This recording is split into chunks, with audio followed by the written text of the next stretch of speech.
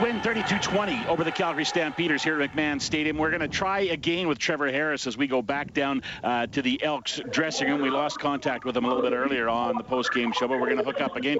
Trevor, thanks for calling back. Appreciate it. Can you talk a little bit about the fourth quarter and the way your offense kind of kept the foot on the gas pedal with those two touchdowns, first to take the lead, then to seal the deal?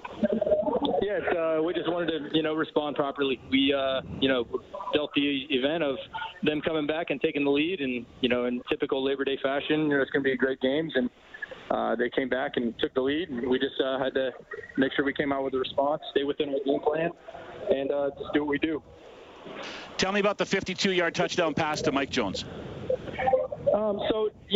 It's tough for defenses late in games, and especially when you've got James Wilder, because he's able to close out games on his own with the offensive line we have in terms of just being able to hand the ball to him and get 6, and then be in 2nd and 4 and get 7, and then bust 1 for 20. And so we're able to eat a lot of clock. And so as a defense, you've got to really, get a little bit more aggressive, and we like to put the ball on the perimeter and know the hands of some of our athletes, and we just thought it was a good opportunity to really take a shot. And I have a huge amount of respect for Calgary and their defense and how good they've been this year.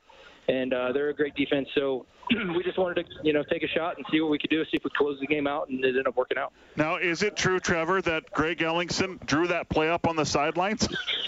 Yeah, it's funny. It probably comes out in a game like this, but every single game, Greg and I are talking on the sideline, and Darrell's got an idea, or, whoever it is, Mike Jones comes up with an idea. I've got an idea. We all come up with ideas during the game, and we typically put in some adjustment plays during games regardless, but this one was a big one because, Greg suggested it. We got it repped, and it was a big play.